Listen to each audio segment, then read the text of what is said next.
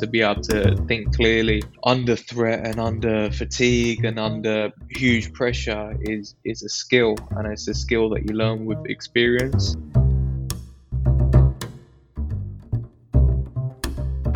Hi everyone, welcome to 80% Mental. I'm Dr. Pete Olusoga, and this is a podcast all about the psychology of sport and performance. We're still going on with this series, and I'm still on a bit of a mission to explore the psychology underpinning peak performance in a whole bunch of different performance areas. So far, we've spoken to endurance athletes, motorsport athletes, strength sport athletes, coaches, singers, dancers, actors, pilots. It's been a really fascinating journey for me, trying to get to the bottom of what goes into each of these different types of performance. And I hope that you lot have enjoyed it too out there in listener land. You can go back and listen to all of those episodes if you want to at 80percentmental.com or wherever you listen to your podcasts. And don't forget to like and share and comment and retweet, all that good social media stuff. This episode is one that I've wanted to do for ages, and I just haven't got around to it. But for a while, I wanted to do an episode on the psychology of the fight. Now, I've done a little bit of consultancy work in boxing before. I've worked with a couple of boxers, and it really is a sport that's just like no other. It's brutal.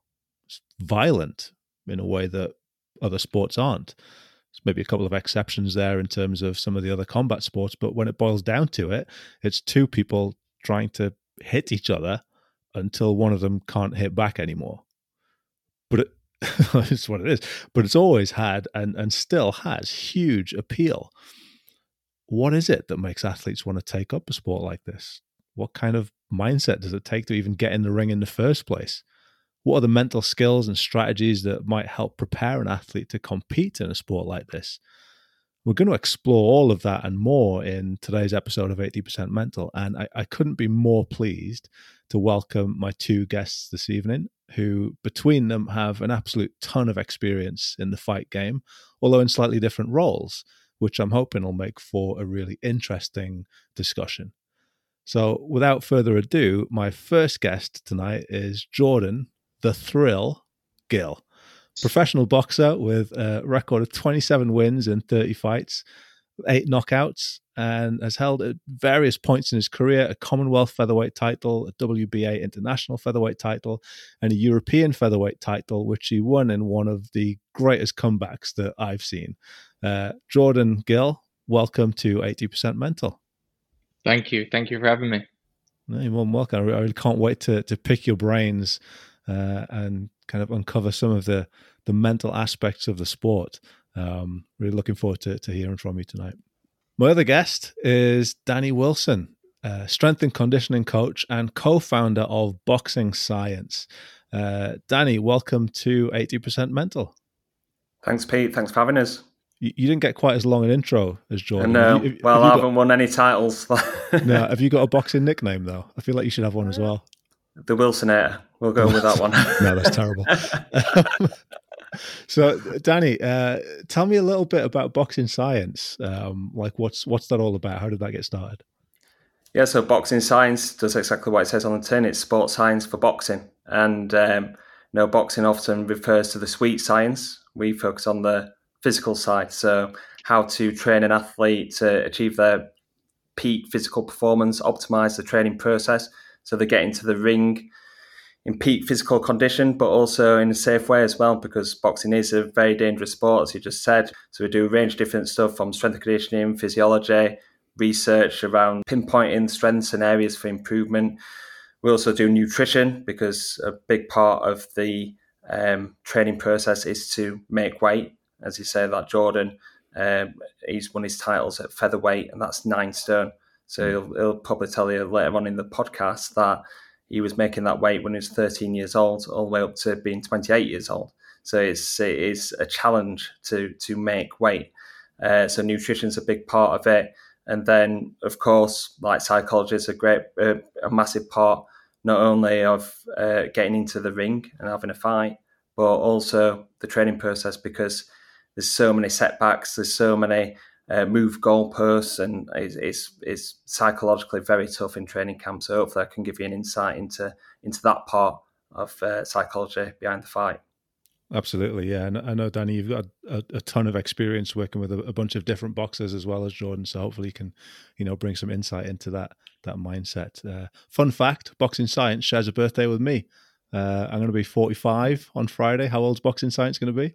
I mean, 9 years old. No way. Yeah, so we've been working in boxing for about 10 and a half years now. It took me about 18 months to come up with the name Boxing Science and get a website. And, we've got an online platform that is accessed all over the world by coaches and athletes and everything. And we're very lucky to be working with some elite fighters as well, from British, European, Commonwealth and world champions as well.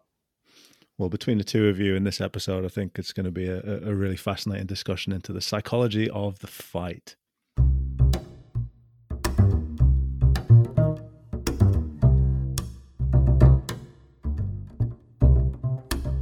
So, Jordan, you've had some successes in your career. We'll talk about that a little bit later on, I'm sure. But, going right back to the beginning, what was it that made you first want to get in the ring and hit people for a living? Well, maybe not for a living, but it sort of rolls on from amateur experience. So when I was very, very young in primary school, from the age of 4 years old, I was being taken to the boxing gym. And the reason why is because I had a lot of energy at school. I was running around causing problems. The teachers said to my mum and my dad, "Can you do something with him?" So my mum used to take me swimming before school. I'm not sure how well she taught me because I'm not the strongest swimmer now. But after school, my dad used to take me to the boxing gym. My dad was the local amateur boxing coach after a successful amateur career that he had himself.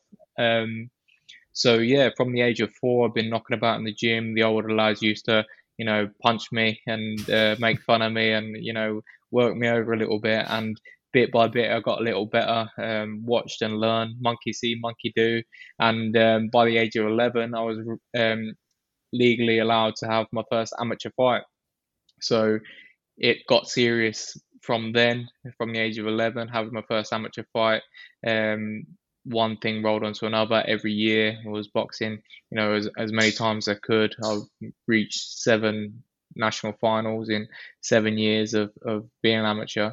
I won ABA title when I won the national boys clubs, I boxed for England, which was a big goal of mine at the time. And by the time I was 18, I thought, I could have a good career in boxing. So I followed my dream, and here I am, a professional boxer. And it's been 10 years as a pro so far. So like you said, I've got a wealth of experience, good and bad, in the professional sport.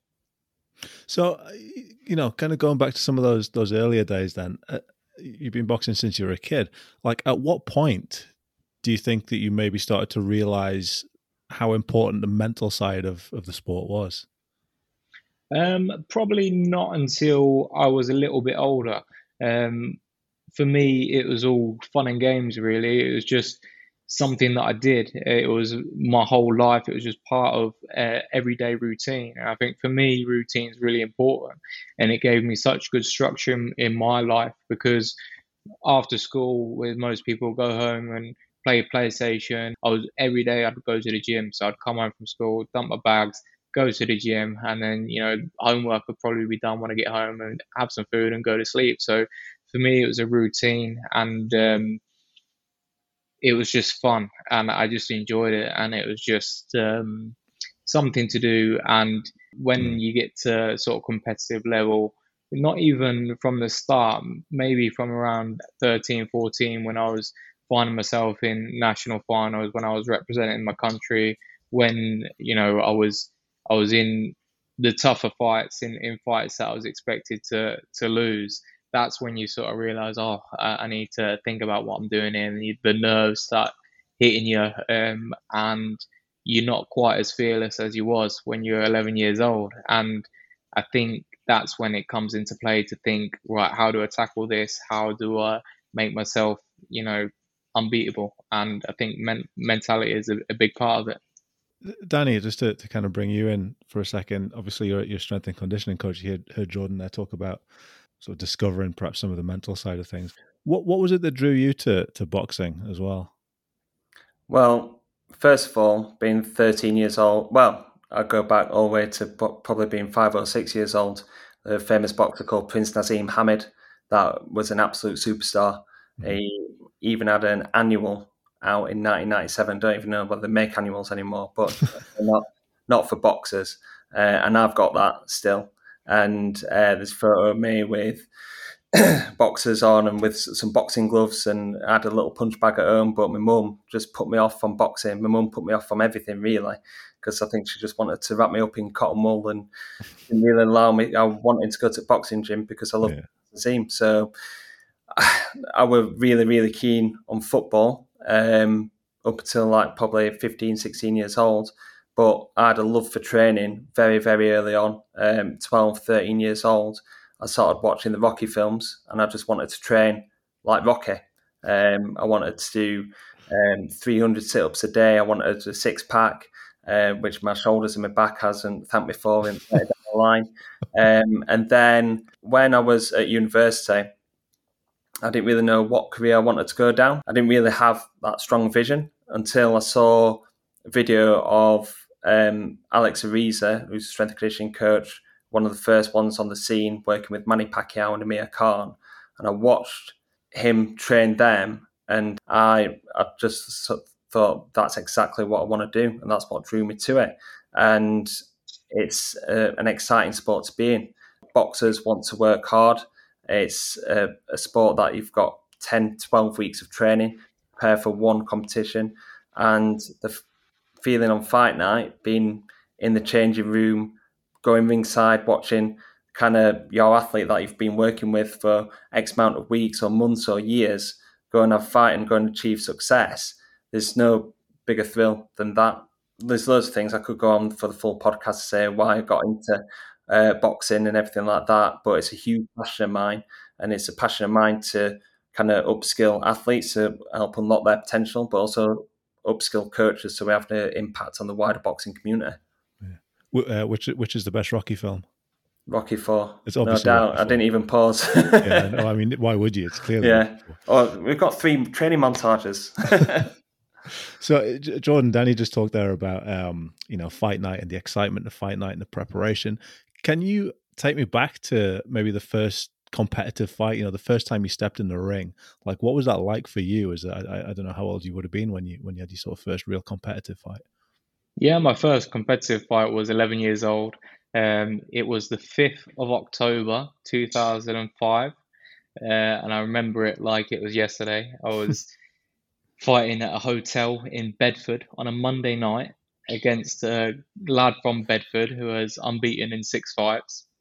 So I was up against it. They chucked me in the deep end from the start, and I was just really excited. I just wanted to go in and do what I do in the gym in a competitive environment. And it was back in a day before the smoking ban come in, and it was a dinner show. So there's all these old blokes in suits sitting there eating a meal and smoking cigarettes. And I remember getting into the ring, and there's just waves of smoke in the air, and you could barely see the opponent.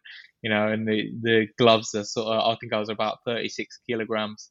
My gloves were, halfway up my arm, and I won the fight. I won the fight on points, and yeah, I come away with a victory. So for me, the first time, I didn't really give it that much thought. It was just getting in there and doing the job. But I always think the first time is not the one that you get nervous. Always the second time, because the first fight, if it's a little bit hard, you know what to expect in the second fight. So my second fight, which would maybe come a couple of weeks after, I was a little bit nervous for, because the first one was quite hard, and I went in. I think I lost my second fight as well, so maybe the nerves didn't help me. But yeah, I think it's a thrill, and it's exciting, especially from the age of 4 years old to 11-year-old. Having that long in the gym without actually competing at that level, for me was frustrating, because I felt ready to fight from maybe 7 or 8 years old, but I had to wait and had to bide my time. So for me, the first time was just exciting. Do you still feel that? Is it the same sort of nervous excitement? Is it the same feeling now, or is it different? It's similar but different. I still get excited, sometimes more than others, but there's a lot of different pressures now. And there shouldn't be, but I think sometimes when something becomes so important to you, then you can build it up and it becomes bigger than, maybe unhelpful in the way that you approach it, in the fact that, if the projection of your life depends on the outcome of this one night.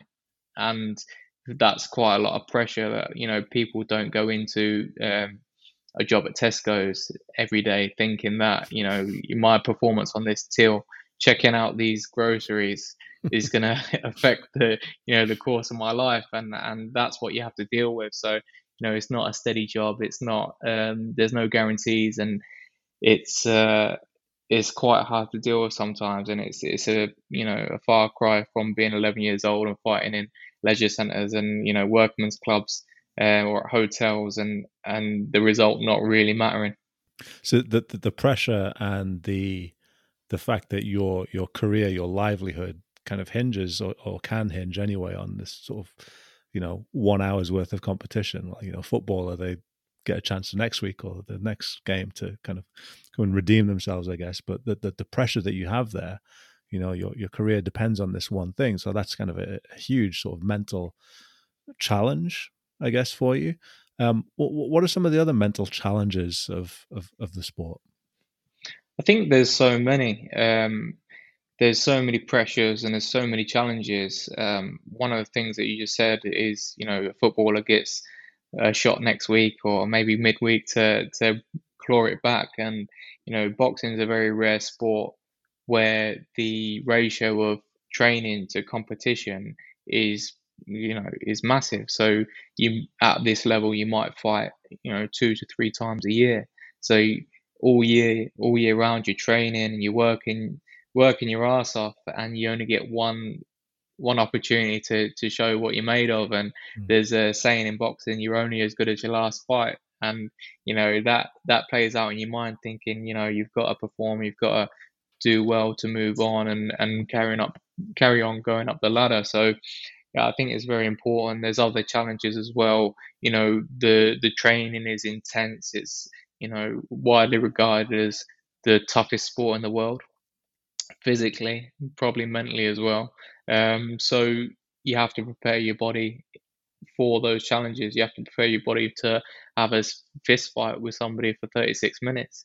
And, it's a very tough sport. So, the training is very tough, and that brings different challenges as well. So like overtraining, managing your training schedule, possible injuries, which is, common. I don't think many fighters go into a fight 100%.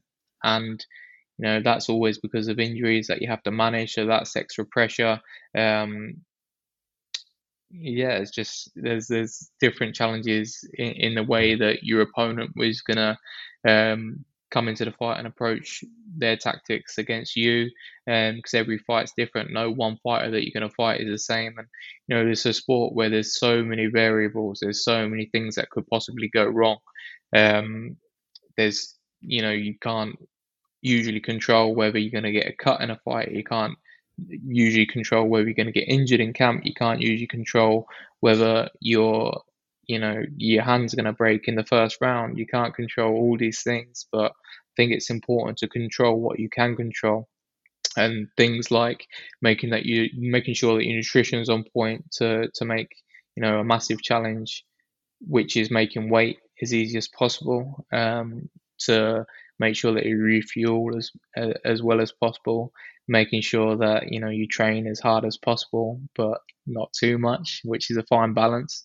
And doing everything in your power to give you the best opportunity of winning and performing on the night. Danny, Jordan was just talking there about the training aspect and the kind of intense physicality of the sport. The fact that you train for 10, 12 weeks, maybe fight 3 times in a year. What's your take on mindset in boxing? You've worked with a ton of different fighters. What kind of different things do you see in their sort of mental approach to that tough physical training? Well, where do I start? Well, start of the fight to start off with, because obviously it's something that I'm not experiencing because I've never boxed. But imagine if for people that are listening, probably most people aren't boxers. Most people have had about a handful of fights, probably at school. But if you think about like the last kind of confrontation that you had, whether it's road rage or somebody's jumped in the queue or something like that, you get your heart pumping and you get mad and everything like that. And that's basically what a boxer can go through in terms of like somebody going across a ring wanting to take your head off, and you've got to manage so many different like kind of psychological processes, as in like you can't go mad and just go over and go and try and knock them out, because obviously they're going to be skilled, they're going to be able to counter you. So you've got to be in an emotional state where you're aroused but not too much. You've got a certain amount of excitement and anxiety, but obviously that's not too much as well, so you don't go too much. So, and then leading up to that fight is the training camp, where you've got so many different things, so many different setbacks. What Jordan was saying there, control the controllables, is something that I've said so many times to Jordan himself and to many other boxers, because boxing is a sport like no other. Start of football season, you get your fixture list. You know, when you're home and away on certain dates. Boxing, you're constantly waiting for that fight day. So sometimes I've been in the gym and I've started training camp, and it's an 8-week training camp, and that's gone into a 6-month training camp because fight dates keep getting pushed back and everything like that. All you've got to do is kind of control what you can control, and that's your nutrition, that's your training, and also training your psychological mindset as well. Again, boxing is a sport where you've got people on Twitter saying you're only as good as your last fight, or saying you're a bum, or saying you're not going to win that fight, you're going to get knocked out. And I remember a certain thing with Jordan going into his Commonwealth title fight, and we're wandering about this like London, and we're going to WH Smith's, and I go to Jordan like, why are you going to WH Smith's? It's like, I'm going to look at the boxing news. So he goes to the boxing news and he looks at what the prediction is, and he's just flicking through. The next minute, he just chucks the boxing news down and he walks off. And I go, Jordan, what's up? He goes, they said I'm going to get knocked out late on in the fight. And he's walking off. He's like annoyed because he thinks that basically they think that I'm not good enough. But then I remember walking behind him and his dad going to me, what do you think's going to happen? And I said, he'll stop him between round 7 and 9. And what happened, Jordan? Round 7. Spot on, mate. Round 7. So with that, you've got so many external influences, but you've only got to focus on the opinions that count. And that's the people that truly know you and what you're capable of. That's one of those things about that sport, isn't it? Everybody's got an opinion. I mean, I think that's kind of the same about a lot of sports, isn't it? But everybody's got an opinion. Everybody kind of thinks that they know what you're going to do. You know, tell me, Jordan, how do you block out some of that noise? You know, Danny just said that he went and sort of read the magazine. Other athletes talk about just getting off social media altogether, just kind of literally blocking everything out. What's your process for kind of trying to stay focused and stay on track and just tune out some of that noise? I think for me, like Danny says, the people around you that know you well, they're the opinions that matter. They're the opinions that you listen to and the opinions that you value. So everybody else, you acknowledge it and treat it all the same. So I can go down my Twitter feed before a fight and I'll have 50 people saying, oh, you're going to get knocked out, you're useless. And I'll have 50 people saying, come on, Jordan, I know you're going to do it. And I'll look at every comment and I acknowledge them all and I treat them exactly the same. So for me, them saying that I'm going to get knocked out and those saying that I'm going to do it, you know, is I acknowledge it. I'm like, yeah, cool, no worries. And the people I could probably count on my one hand, you know, how many people's opinion that I value in boxing, and they're the people that I listen to. But you know, that comes with experience. It comes with, you know, going through that process and learning that way. So when I was in WH Smith, I read the boxing news and said, oh, it's a bit too early for Jordan, he's going to get knocked out late on. I was fuming. I walked out of that. I remember storming out of WH Smith thinking, I'll show them bastards. You watch what I do to him now. And maybe in that instance, it might have helped me because it, might have put a rocket up my ass and give me a little bit of motivation to do a good job on it. And sometimes you need that, but I've learned to sort of mellow out a little bit and not be a little bit, not be too hot headed. And I think for my style of boxing, that's helpful. Learning from experience. So your kind of process, you'll kind of actively maybe seek out some of those opinions, some of those social media opinions, but your experiences taught you how to listen to the ones that matter. Yeah, definitely. Yeah, I think in the past, for example, the Ryan Doyle fight when I won the Commonwealth title, a lot of people wrote me off and said, and I was thinking, I think I'm 10 times better than this fella. Like, am I deluded? So you start reading the comments, thinking like to see where most people are thinking, what the polls are saying. You sort of judge them, and you think maybe I am deluded, but deep down you know, but it's sort of just looking for any bit of any little bit of information you can just to see what the general public's thoughts are. But the older you get and the more experience you get, you sort of just don't care and you just go in and do your job, and it will be what it will be.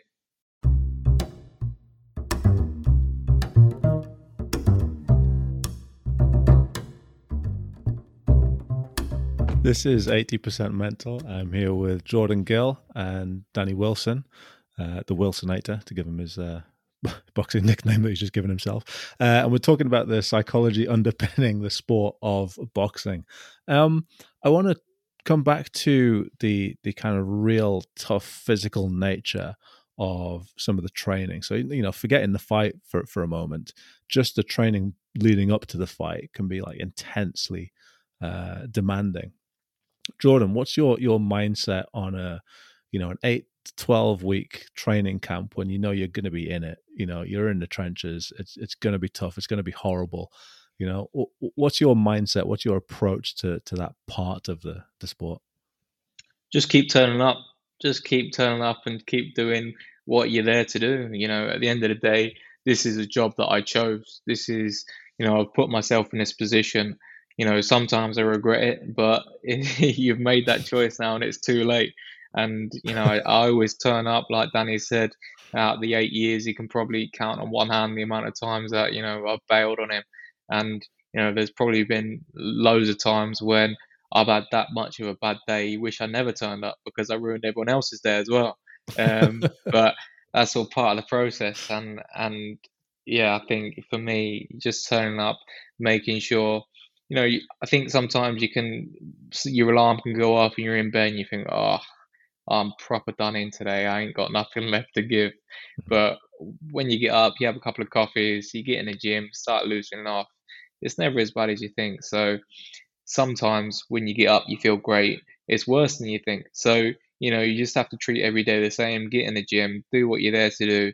You have to look at the positives. It's going to be hard, but it's a choice that you made.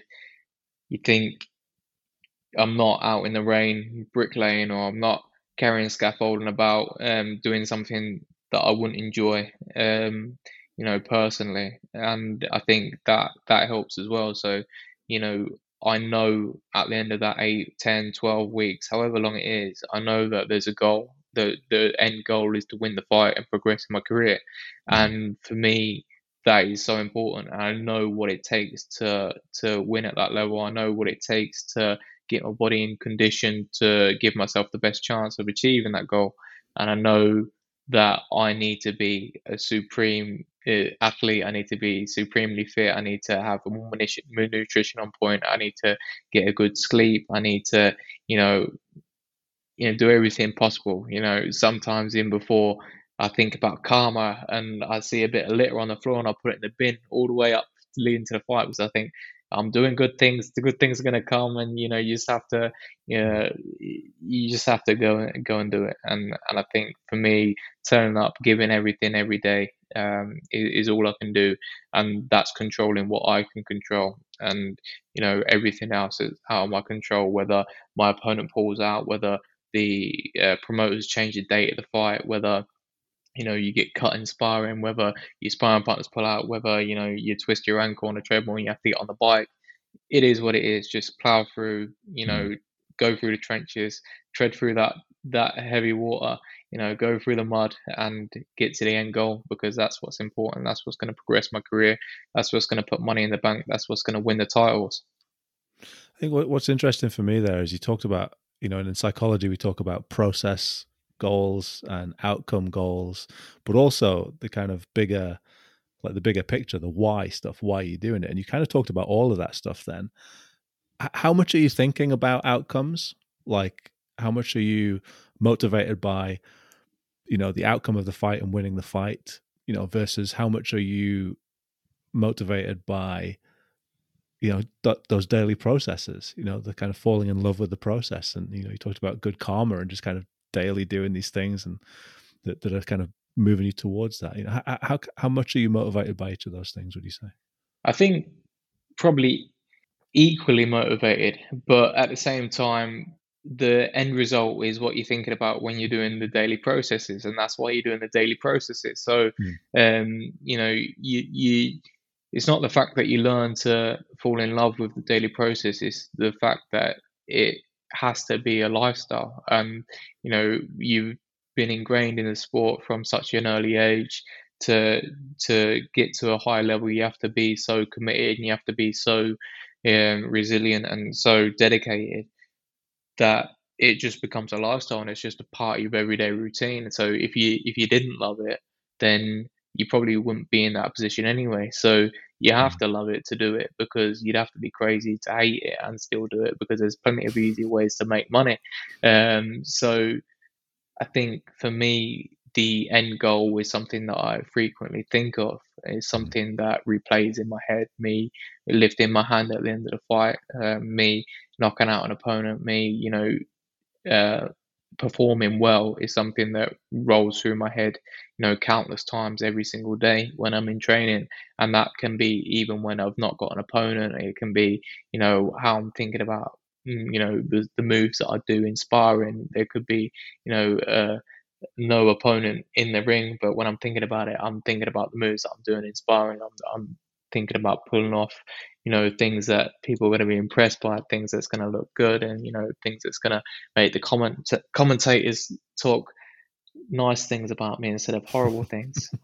So there's some like visualization going on there as well, some imagining outcomes, imagining successes as part of that process. Danny, you've worked with like a bunch of different boxers.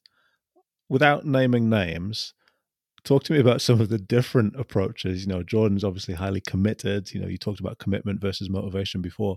Like, what are some of the different approaches that you've seen in terms of mindset during that sort of 10, 12 weeks of just hard graft?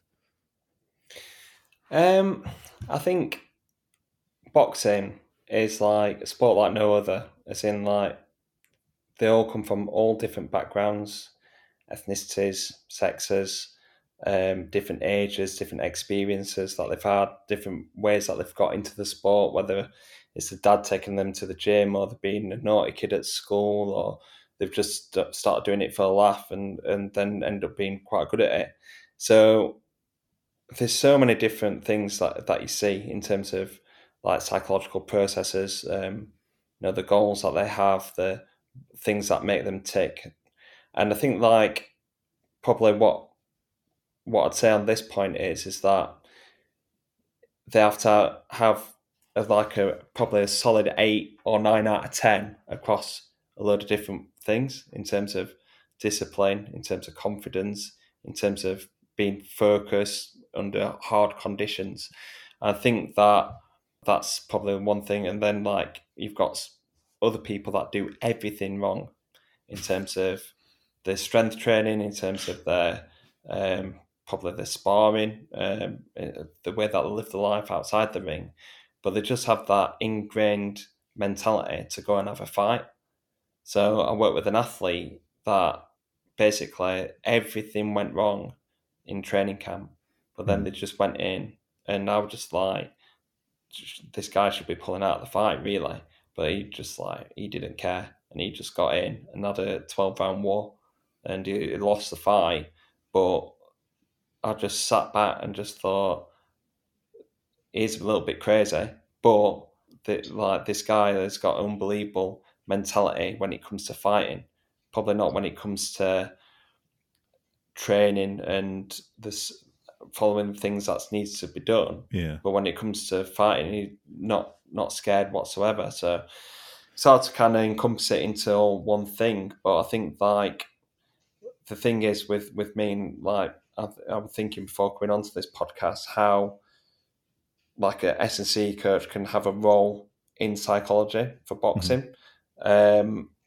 And a few different things. One, giving them the results in terms of their physical performance, so they know that they're improving in terms of the process. So we're talking about the process. We're talking about Jordan having confidence in how he's prepared for a fight. So we take numbers all the way through, and every training session that we do at Boxing Science just keeps getting harder and harder, and it feels like you're not getting anywhere. But when we compare them from the start of training camp or last year or 3 years and show the 10, 20, 30% changes, that can give them a lot of confidence going into this fight in the shape of your life. And you've got evidence to support that. And that can help boost them up. And as well, you're providing data that, like, it's hard data that is kind of yeah, definitely hard data, hard evidence, knowing that and that athlete's got full confidence in their physical capabilities going into that ring. Another one is to put them through the trenches in terms of the hard training. We do something called 30-second max out sprints, which is 30 seconds flat out with 3 minutes recovery, and that takes you to a place where you don't want to go. So what you feel like kind of burning in your legs when you go out on a road run, this is like 2 times, 3 times more than that. So it's a physically and psychologically tough session. It takes them to what we call a death zone. So, which is not ethically right, but that's but it sounds good. So when somebody goes into a fight and they start going through the gears and they have the confidence to put the shots together to increase that intensity, to go to surf a little bit and try and get their opponent out there, they know that physical feeling of the legs being heavy, the arms being heavy, but having the confidence that and being able to recognize that they can work through that. There's often fighters that go through that same situation and punch themselves out, and they haven't experienced that before. So they feel like their arms are heavy, their legs are heavy, they don't know how to move the legs. They're thinking, oh no, I'm really gone now, rather than Jordan going back to the corner, recognizing he actually said what his blood lactate level was. He says, oh, good 17, 18 after that. He said that to me in the changing room after. So he recognized what that feeling was like. So he knew, right, I know what it is. I'll just have a bit of a break and then I'll go again. I know how to hold my shape. I know I'll just kind of keep a low tempo for the next minute and a half, and then I'll recover later on. Whereas a lot of other boxers that haven't gone through that might panic, might think that they're totally gassed out for the rest of the fight. They might lose their shape, and that can end up losing them the fight. So there's a lot of different things that we do in training camp that has a physical kind of process and physical outcome, but also can have like benefits towards psychological performance as well. That's really interesting for me. Like you say, there's obviously a physiological benefit and these adaptation responses going on there. People are getting physically stronger and faster and fitter. But psychologically, there's a whole load of kind of bodily awareness happening there as well. Absolutely. And we did a sit-down interview with Johnny Nelson about 6 years ago. And he was talking about not going running with your headphones on and being focused during hard situations. And that's basically what boxing is, because when they're having a fight and they get 2-3 rounds in, the body feels like nothing else like that they ever kind of it's hard to replicate that fight-like scenario. So they've got to stay so focused when they're finding it physically tough. So that's what we do at the gym. We allow music because it raises motivation. But we take them to a place where they've got to hit a certain number. They've got to focus on what they need to do whilst their body's wanting to basically stop, wanting to quit. One time, an athlete was doing a circuit. He had a world title fight in 3 weeks' time. So like that is like your last hard session. And I came in and they were like, oh, he's feeling a bit tired today, so we're going to only do 3 sets. And I just went, nah, you're doing 5. He's got a world title fight in 3 weeks. It's time to go. Mm-hmm. And I got that particular athlete through that session. And he just looked at me and like nodded at me, like, because he like recognised that I got him through that tough session and that he needed it. And you've got to kind of weigh up. Sometimes you've got your sports science head, but also you've got you're preparing somebody for a fight head at the same time. Don't know what kind of head that is, but yeah, you've got your sports science head that's saying, right, we want to have the most effective training response, but you've also got another side here that this can be psychological benefiting this athlete going into a fight. Yeah, it's fascinating for me. I did an episode of the podcast with Dave Hembrough and Nick Ward about bringing psychology into the training room, how strength and conditioning coaches can use and utilize some psychology. And it sounds like you've got a really big role in, or it sounds like you've got a lot of awareness about how you can use your role as the S&C coach to really perhaps shape some of the psychology and the mindset of the boxers there. Jordan, tell me a little bit about what that does for you. Danny talked about going through that tough physical training, the kind of bodily awareness that gives you, and knowing how you can respond in certain situations, knowing what your body's doing. What does that do for you psychologically going into a fight? I think it's a massive boost. I think, it really helps you understand your body more and know what you're capable of, know when you're able to push and when you're needing a little bit of a rest in a fight. I think that, it gives you a lot of confidence. How well your training camp has gone, for me is a massive confidence boost.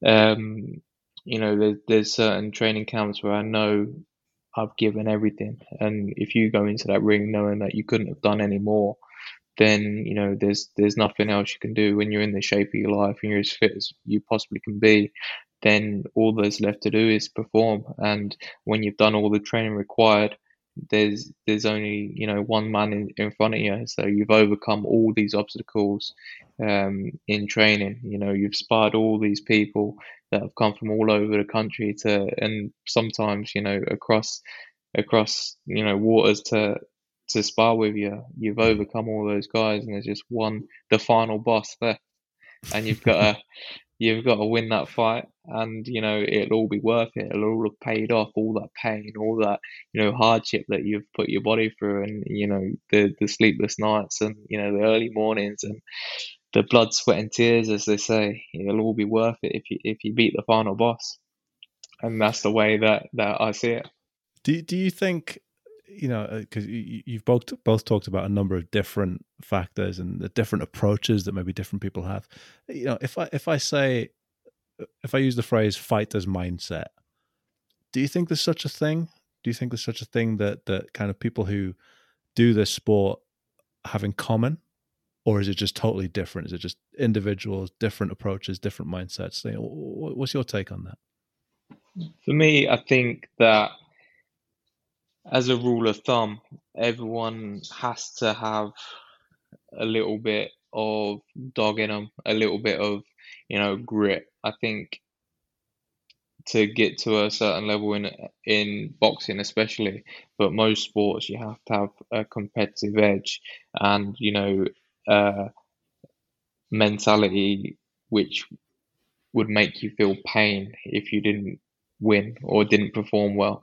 And I think that's probably common across, most boxers. I'd say that the mentality is probably very similar, but different approaches on how they approach the fight from a mental side, and how they process their thoughts towards a fight and training are very different, but with the same, mindset. What about you, Danny? Any thoughts on that? I think that I agree with Jordan in terms of like having that dog in them, and I don't know how you say great determination to get through that hard, and the willingness to never quit. Now, I'll tell you now, we do a test called the 30-15 test, which is 30 seconds on, 15 seconds off. We start at 8 kilometers an hour. We go up by 0.5 each time. And we say the world champion zone is between 22 and 24 kilometers an hour. So that's like literally just sprinting on the treadmill for 30 seconds. You get off for 15 seconds and then you go again 30 seconds. Now, in that test, the people that have performed the best on that test have been people that have achieved something in the sport in terms of world titles, European titles, Commonwealth titles, British titles. And it's not only the number that impresses me, the top level number, it's about like kind of how much they actually pushed it. So literally running until they can't do any more. There's so many times where I've seen athletes like that, when they find it hard, they just step off and they go, can't do any more, and just and just quit. Whereas like the top performers have gone and like literally thinking this treadmill is not going to beat me. And there's one athlete in particular that weren't that fit, and I could always guess or guesstimate what level they'd finish on, depending on what their heart rate was at a certain level. So like as soon as they get up to like the red zone, so that's 90% maximum heart rate, they've got about 5 or 6 levels in them. So I go, oh yeah, they're only going to make level 18. And then they end up making level 22, which is another 8 levels beyond what I guess, just because they had that dogged determination to get through it. And I think that is the common factor that I've seen in the people that I've done the best in out of the sport, the people that I've trained, they've just got that willingness to keep going no matter what. Tell you what, there's a research study in that. Is there a correlation between how far people push on the 30-15 test and how successful their careers are? They've got someone get on it. Yeah.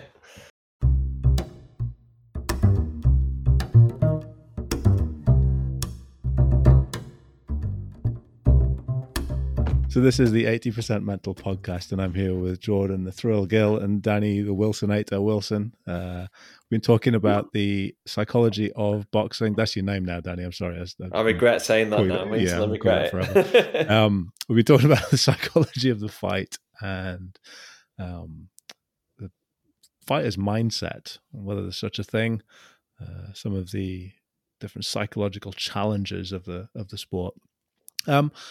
We're talking about determination just then, and Jordan, I want to come back to your European title fight, your comeback victory that I mentioned right at the start. And you and I have spoken about this before in different places. But tell me a little bit about that fight. For the people who don't know, you can go and kind of look it up on YouTube. But it was something pretty spectacular, wasn't it?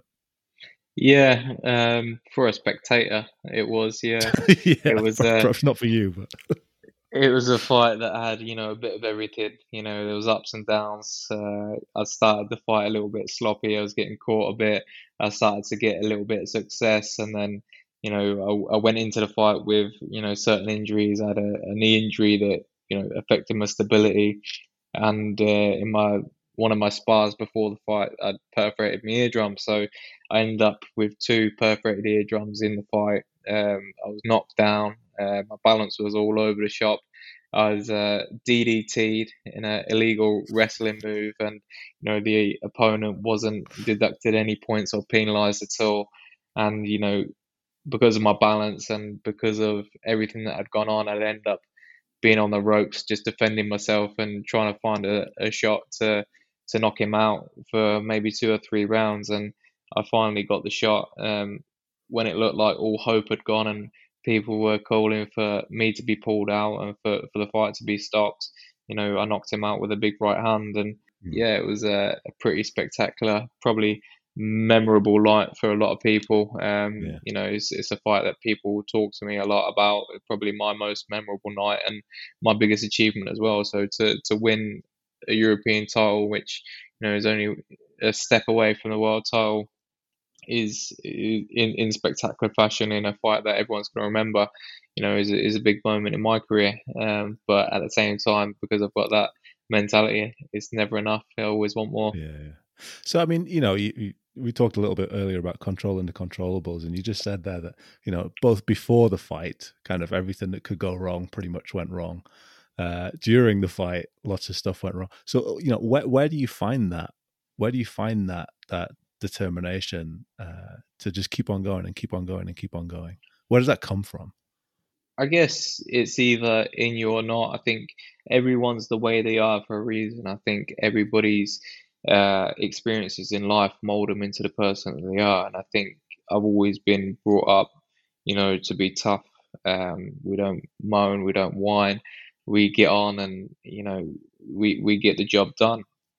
And for me, I've never had any quit in me. I would stay until the job's done. Don't want to be pulled out of a fight. I never always want to finish. I always want, even if I was going to lose the fight, I always wanted to finish the fight. And that's just, a matter of pride. I think I always thought, there's no way this guy's going to beat me. In my head, even though I was on the ropes, I had one knee, I had a dodgy hand, I had two perforated eardrums. I thought, I'm going to get you. I'm going to get you. And it's like that mentality when you're on that 30-15 treadmill. I was willing to lose all the skin on my shins to not step off that treadmill. And, I'm willing to bend my nose have my nose broken in 20 different places to win this fight. I'm prepared to be DDT'd. I'm prepared to be knocked down. I'm prepared to get back up. I'm prepared to do anything to win this fight because, that's my goal. That's what I've worked towards for 20 odd years. And that's what, the challenge in front of me brings. So for me, I'll win at all costs, and whatever it takes to get to the end goal, I'll walk through walls to do it. I think that's one of the differences, though, isn't it, with this sport than other sports? You just said there about being prepared to go to places where a lot of people wouldn't necessarily be prepared to go to in order to be successful. Yeah, I mean, a lot of boxers, they'll come out with the line, they're willing to die in the ring. And for most, civilians, it may sound stupid to them, like it's a sport. Why would you want to die? It's only boxing. And obviously nobody wants to die, but when you're in that mindset, a fighter's mindset, as you said, you have to go into that ring. Anything can happen. That every fight is your last fight because you could be coming out in a wheelchair. You could, you could have a career-ending injury. You could, get knocked out and not get another chance. You could, anything can happen. So you have to be willing to die in the ring. Obviously, it's not ideal, but you got to be willing to do anything, whatever it takes to get the victory. What are your thoughts here, Danny? You think that sort of attitude, that sort of mindset can be shaped, developed, or as Jordan seems to be saying, do you think it's something that you just either have got or you haven't got? I think there's a lot of psychological processes that can be improved and can be worked on, but that kind of doggedness and that willingness to never quit, I think it's very hard to instill into some athletes, because some athletes just like come from such a background where they're just like it's ingrained into them. So like having a fight is like it comes as natural to them as us having a cup of tea or a cup of coffee. And they have that kind of. I was listening to something the other day where they're saying about how important having a core belief is within the business, and I think having a core belief within a fighter and keep revisiting that is so important. Almost like if you keep revisiting that core belief of having that determination, having that never quit, never say die attitude, then you can keep on revisiting that. And that obviously needs to be instilled from an early age. Now, this brings me on to working with Jordan. Now, there's only been two times where I thought that Jordan might hit me with a right hand or a left hook. With the way that he's looked at me, one was in Chicago, and we were walking down the street, and I went, oh, "I'm starving," and he looked at me. He's taking a phone now. And then he looked at me, and he went, "You don't know the meaning of starving." But I thought it was going to hit me. How mad he looked in his eyes, because he was dieting for a fight in 3 weeks' time. And I'm never going to say that again. So we've had a running joke. I was starving, proper starving. He was proper starving. And then the other time is that on a back squat, he was in Fort Ventura in 2016, and I think he was squatting about 100 kilos, so that's pretty good for the weight that he's at. And he was supposed to do 2 reps. He did 2 reps. He did it great. And then he did the 3rd rep, and I had to spot him. But we measure each speed, so we know whether an athlete has got another rep in them or not. And Jordan's speed showed that he had another rep in him, but he just didn't get the technique quite right. But I turned around to him and said, "You bottled that."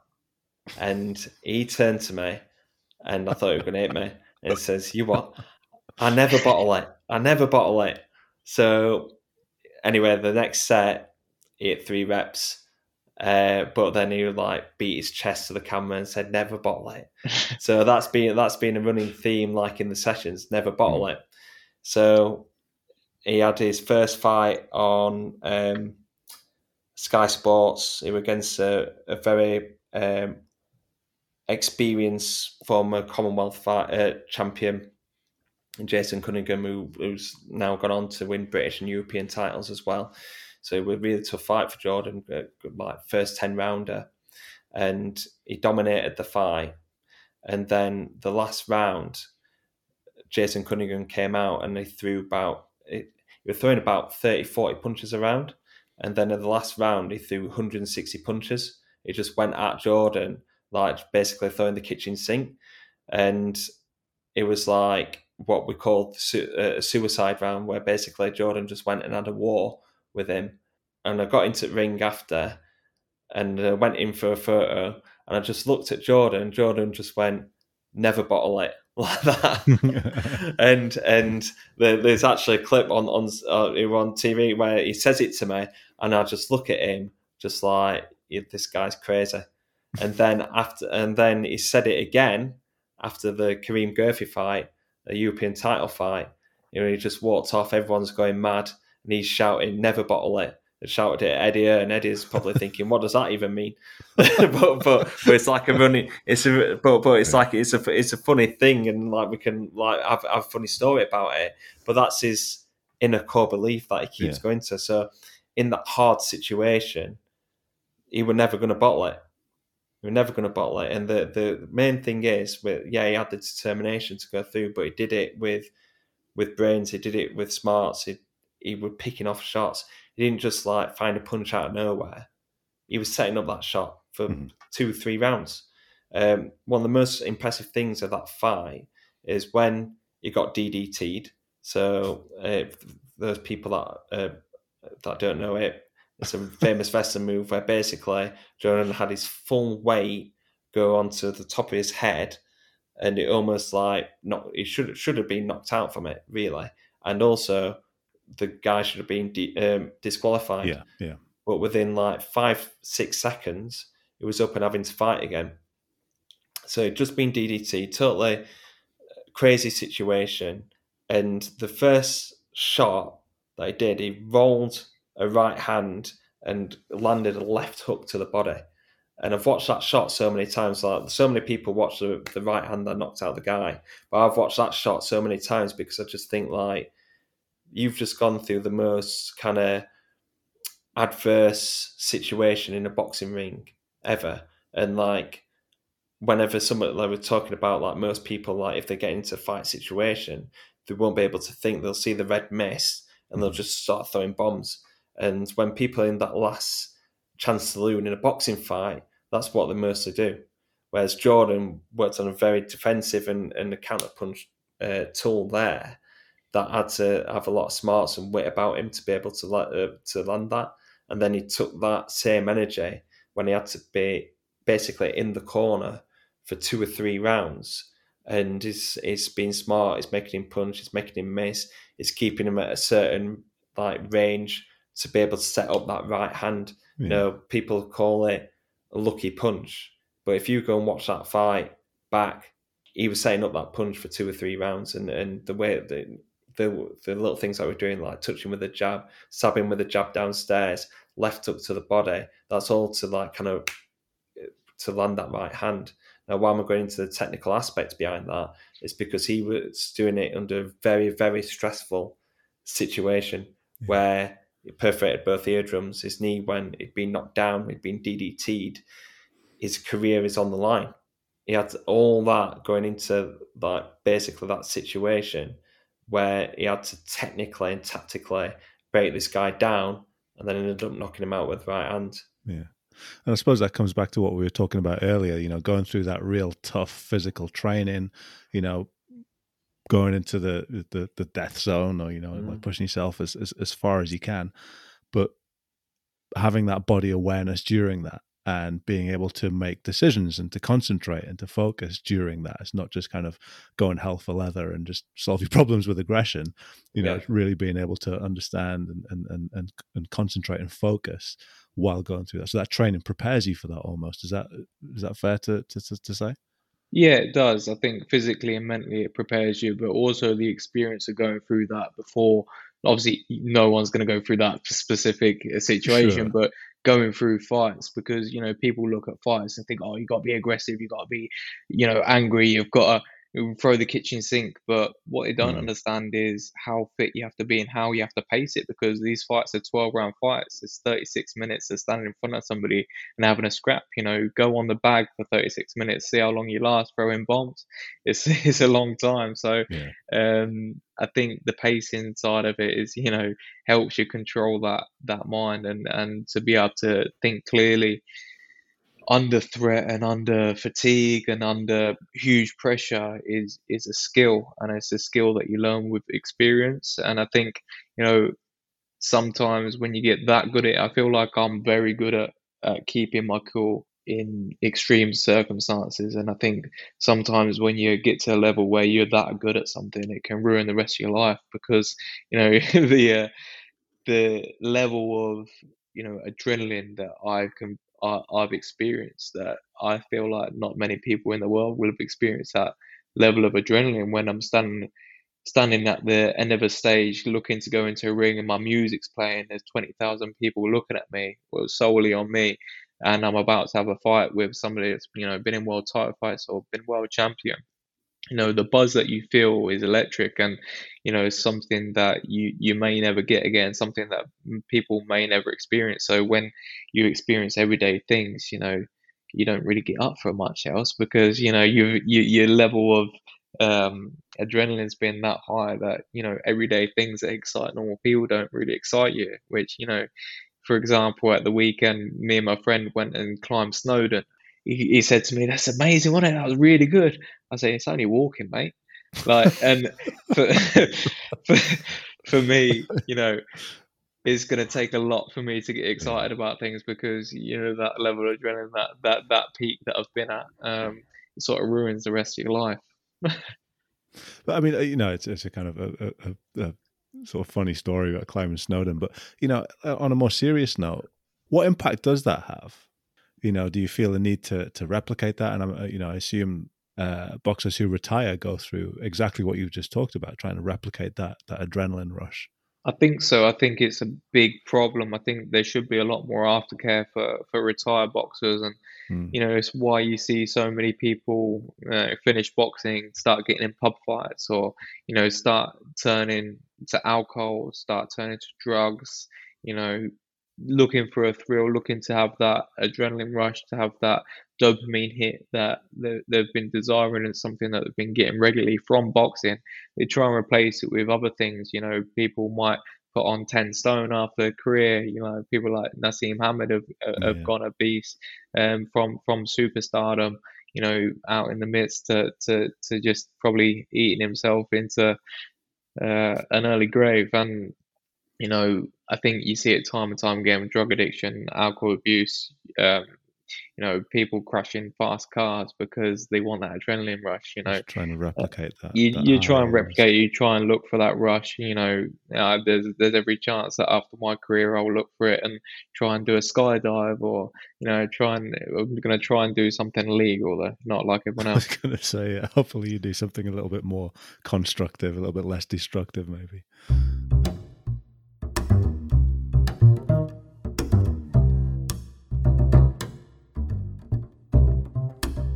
Jordan, you just talked a little bit earlier about, you kind of standing there ready to walk into the ring. The lights are going, the crowd's there. Talk to me a little bit about your pre-fight routine. Usually we try and keep it the way it is in the gym. When I come into the gym, usually it's the same faces there.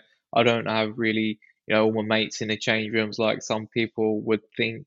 There's never, there's always, staff from the promoters or the TV that are there because they have to be there, and you sort of shut them out. But I go into the gym, it's the same faces that I see on fight night.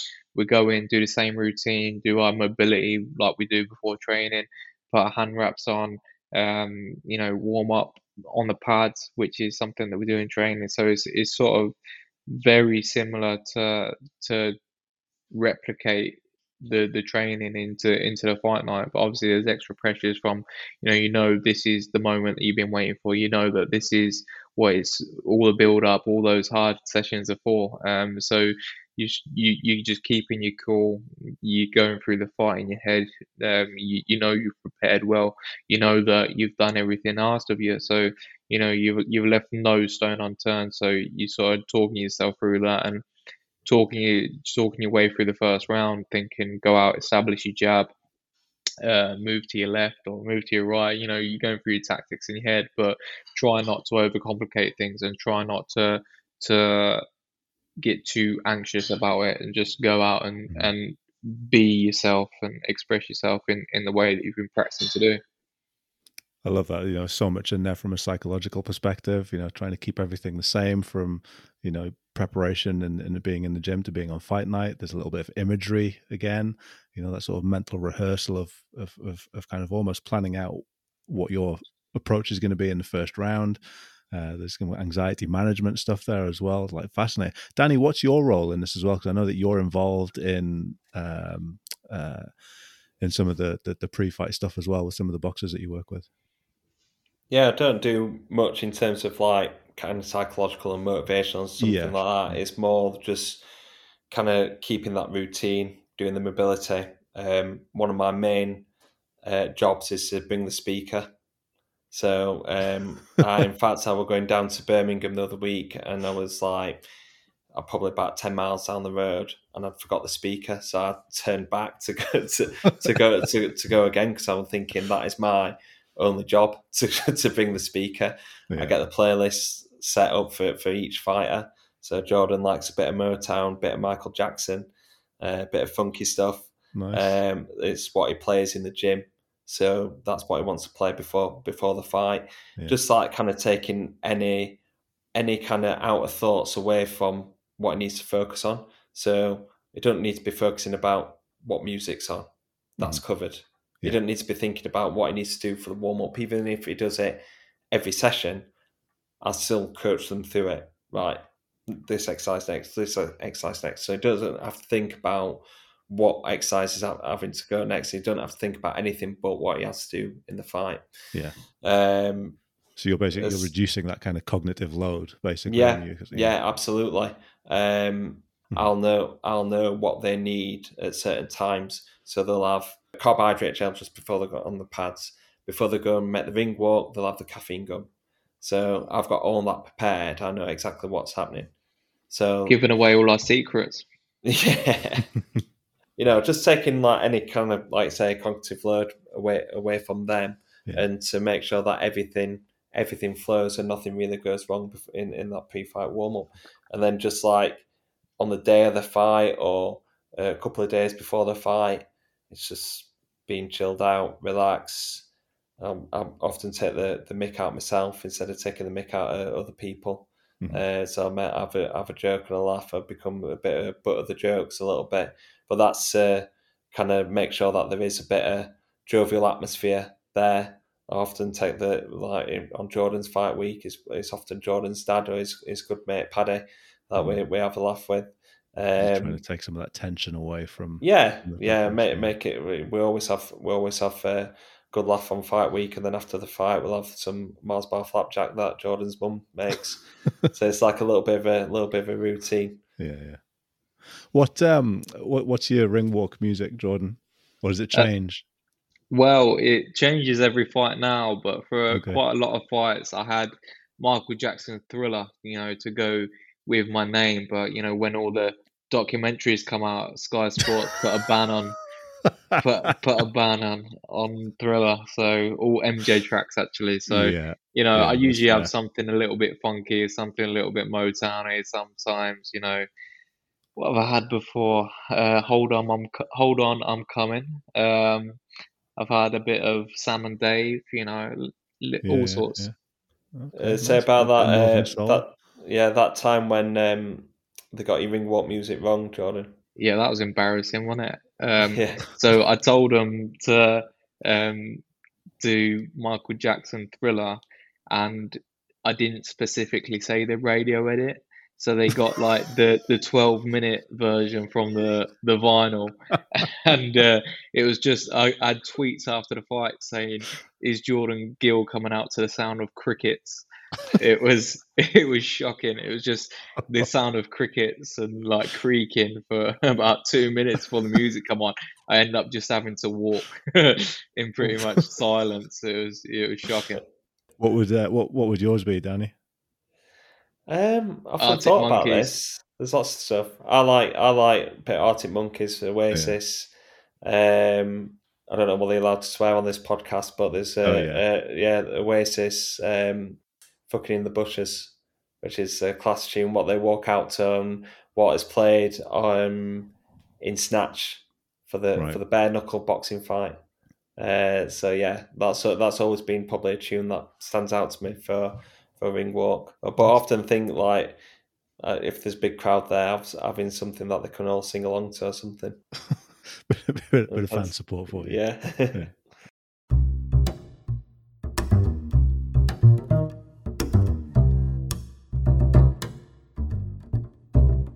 So this is 80% Mental, and I'm here with Jordan Gill and Danny Wilson. I hope that you lot out there are enjoying this episode.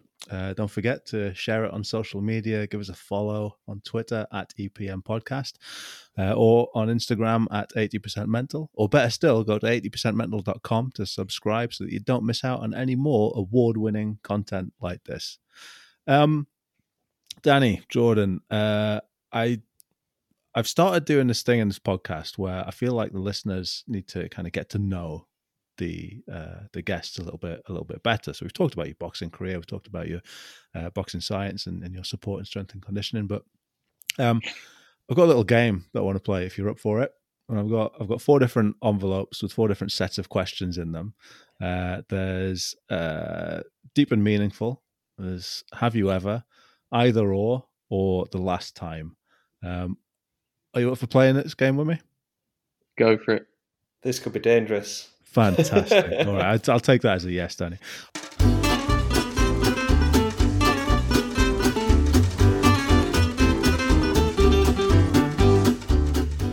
All right, so the first thing I need you to do is to pick a number between 1 and 4, and we'll select the envelope and find out which set of questions we've got. 4. Jordan's gone with 4. Are you happy with that? Yeah, I'll go number 1. Well, you got to agree on a.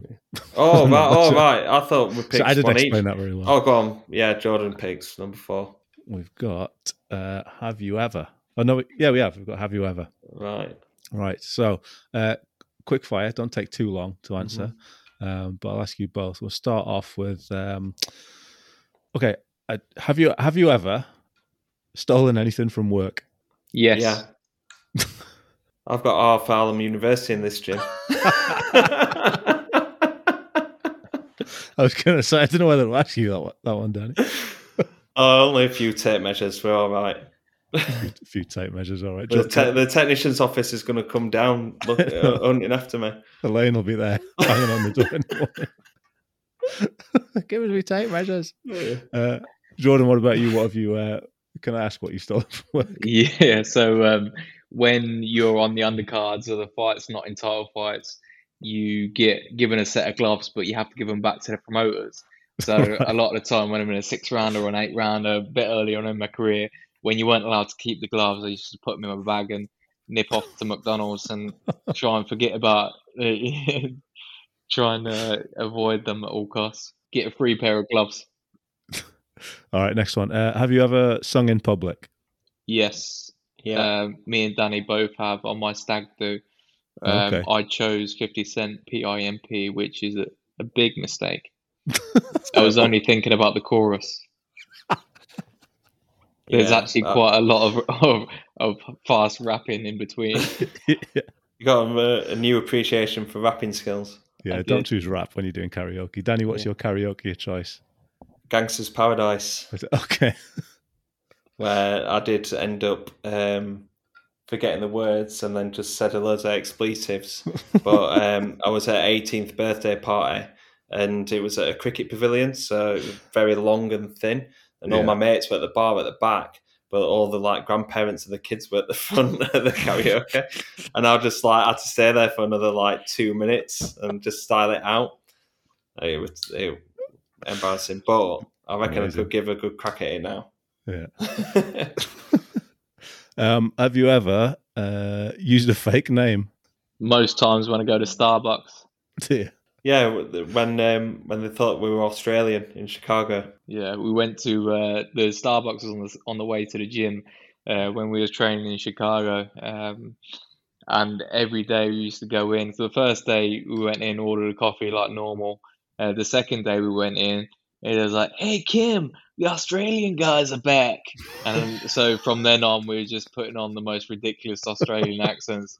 Can I have a cappuccino, please? Great. That's pretty good, actually. Thank you. Have you ever eaten a snack in your bag that you're not sure how long it had been there for? Probably, yeah. Yeah, I knew you would have. Probably the other day.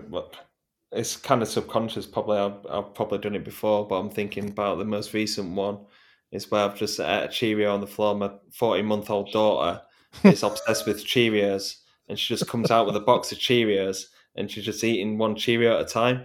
And I was cleaning up the other day, and there was this one Cheerio on the floor, and I just put it in my mouth, and I was just like, "What am I doing? What am I doing?" I'm not addicted to having a snack. Yeah. So I know where she gets it from. Just random eating one Cheerio at a time.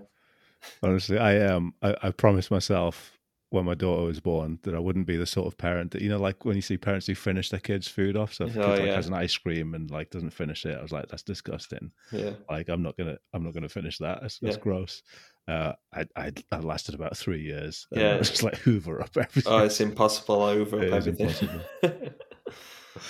Have you ever given somebody a fake number? No. I probably are. Yeah, you probably. Them awkward people that come up and try and tell you something in the street, just say, "Oh yeah, I'm interested," and be really polite, and then just give them a fake number when you're actually not interested. And last one then. Have you ever pretended that you liked a meal that someone cooked for you? Yes, my girlfriend made a carbonara once, and it was just scrambled egg and pasta basically with a bit of bacon in it. And I said, "It's great. This is the best thing you've ever made." Egg and pasta. I mean, is she still your girlfriend? Yeah. Does she know that you didn't actually like it? She does now. Yeah.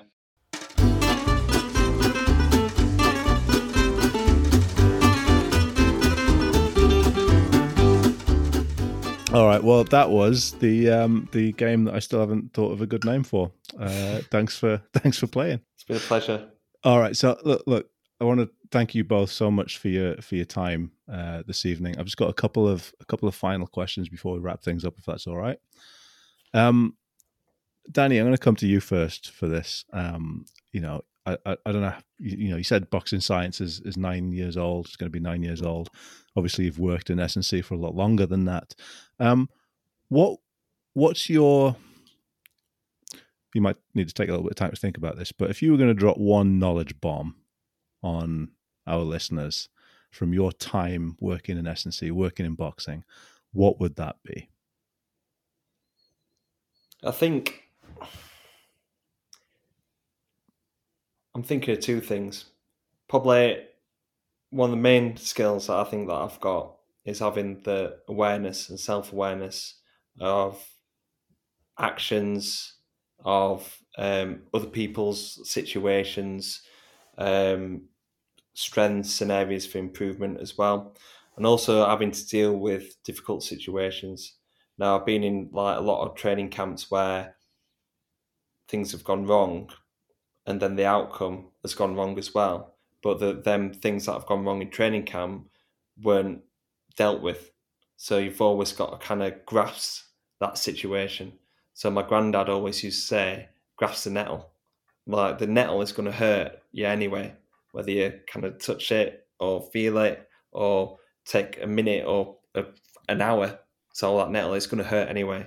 So you might as well get hold of it and get it done. So you have to deal with difficult situations head on.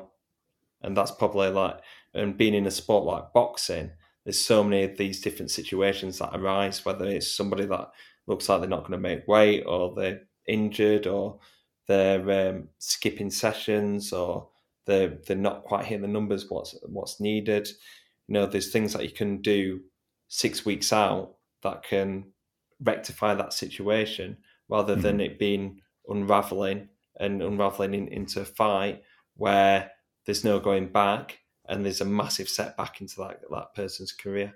Yeah. And there's been loads of situations where things have happened towards the back end of training camp and in the fight, when really I think, like, when I actually look back, actually that could have been avoided if we did something 6 weeks ago, 8 weeks ago, whatever. And that's kind of what I've learned over the years, and that's kind of how I approach situations now.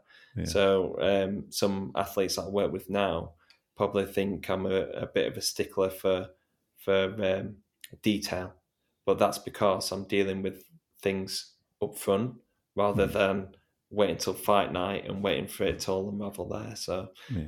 I guess sometimes that can mean having some difficult conversations. Yeah, well. Difficult conversations, you got to have them, and difficult situations, and you've got to overcome them. So grasp the nettle. That's the phrase. Grasp the nettle. I like it. Jordan, then last word to you. If you think, I guess, over the last couple of years, what would you say you've learned about yourself?